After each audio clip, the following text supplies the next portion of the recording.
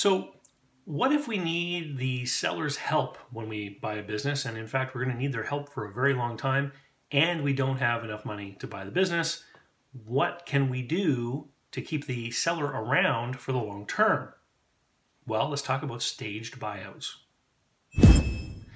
Hey there, everyone. It's David Barnett from davidcbarnett.com, the blog, site, YouTube channel, iTunes podcast, SoundCloud podcast, where I talk about buying, selling, financing, and managing small and medium-sized enterprises. I got a question from a viewer who said, what if I don't have enough money to buy a business and I really want the seller to stick around for the long term? And so I thought it would be a great question to lead into the topic of staged buyouts. So if we have a business that is, not the smallest of businesses, it's big enough that it has a few employees, there might be day-to-day jobs for both the buyer and the seller in this business. So I'm thinking about a business maybe that has like 10 or a dozen or more employees, right? Something like a small car dealership, okay?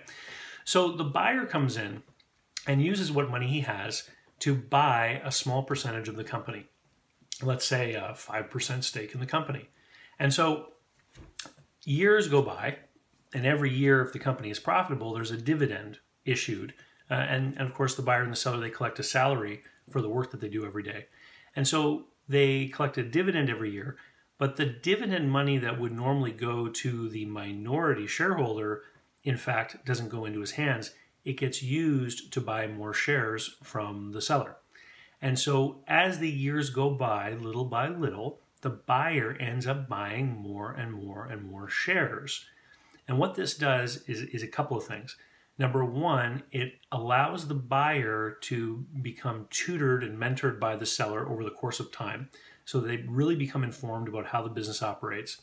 Number two, it allows the seller to get a really great value for their business, because normally when we start these kinds of deals, we work out a buy-sell agreement that has a formula for value. How do we value the shares in the agreement? So if the company continues to grow and prosper and be profitable, the value of the company is going to increase, meaning that the seller is going to get an increasingly higher price for the shares of the company. But more importantly, the seller now has guaranteed an exit strategy, which is one of the, risky things about business. If you build up a business and you run it day to day and something happens, and I've talked a lot about how out of the top 5 reasons people would come to me to sell a business, 4 of those 5 things were not planned for. We now have a situation where we've got our exit locked in. We know who the buyer is going to be. So if an unplanned personal crisis were to occur, we could accelerate the plan, right? And if everything goes according to schedule and the idea is retirement, then we just stay on the schedule and have the buyer buy the shares. Now, in a traditional model for this kind of staged buyout, what would typically happen is the buyer would get up to about 49% of the shares and then have to buy the balance of the shares in one shot in order to buy out the seller. And what that would mean is going to the bank and borrowing money. Now, by this time, the buyer has been in the business for years. They've been running the business for years. And if there have been dividends issued, it means that the business is being run profitably. Do you think that the banker would like to make a loan to this person to buy the rest of the company? Of course they would, right?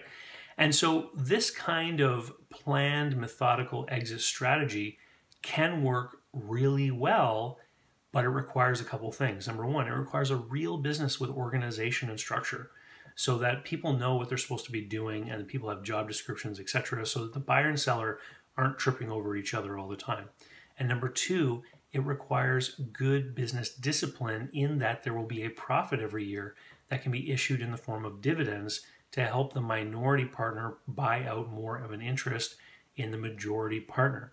So we're talking about profitable, real businesses that are well run, that want to have a properly executed and planned exit strategy.